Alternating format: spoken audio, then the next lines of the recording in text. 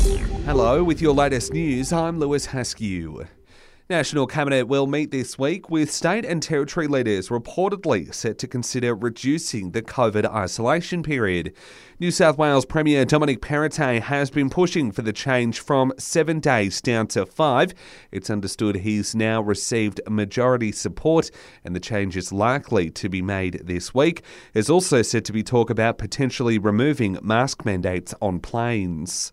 Meanwhile, Anthony Albanese has reached the milestone of his first 100 days in the top job. The Prime Minister will mark the occasion with an address to the National Press Club here in Canberra today, calling for cultural change in Australia to revive workplace bargaining and close the gender pay gap. The Finance Minister says wages growth will be a major focus of this week's Jobs and Skills Summit here in Canberra. Government officials, unions and industry representatives will gather at Parliament House for 2 days of discussions.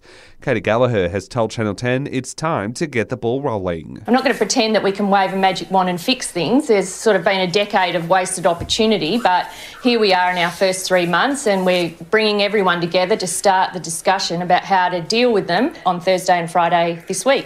Melbourne-based Comanchero boss Tariq Zahed will face court in Sydney today, charged with murder over the 2014 stabbing death of a man. Zahed was arrested yesterday afternoon. In May, he survived an attempt on his life, shot 10 times while his brother died in the attack. NASA's moon rocket remains on track to lift off tonight despite a series of lightning strikes at the launch pad. Artemis 1 will be unmanned in the first test aimed at returning humans to the moon. A new astrophysicist, Dr. Brad Tucker, says it's all part of a larger plan to take mankind to the red planet. This is amazing and that big first step of how do we get humans to the moon and actually then onwards to Mars. This is all part of the plan. You can eventually start getting humans to the moon. We can then start using things like ice in the moon. Ice is just H2O. H2O can turn into rocket fuel and then get us to Mars. That's the name of the game. Also today, Bali bomb maker Umar Patek has given a rare interview from prison, claiming his involvement in the bombings was a mistake.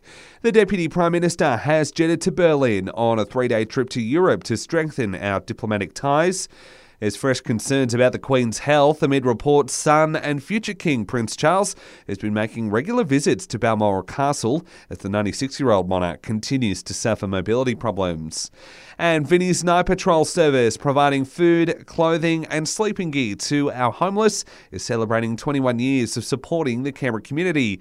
CEO Lucy Honan says there's growing demand for the volunteer-based service to help people sleeping rough. We're seeing a real increase in demand across all our services. Night Patrol served over 8,000 people last year, predominantly men, so about 75% of the folks that come to us are men, about 22% women, and the remainder are the under 18. And that's the very latest in news. We'll have another update for you right here later this morning.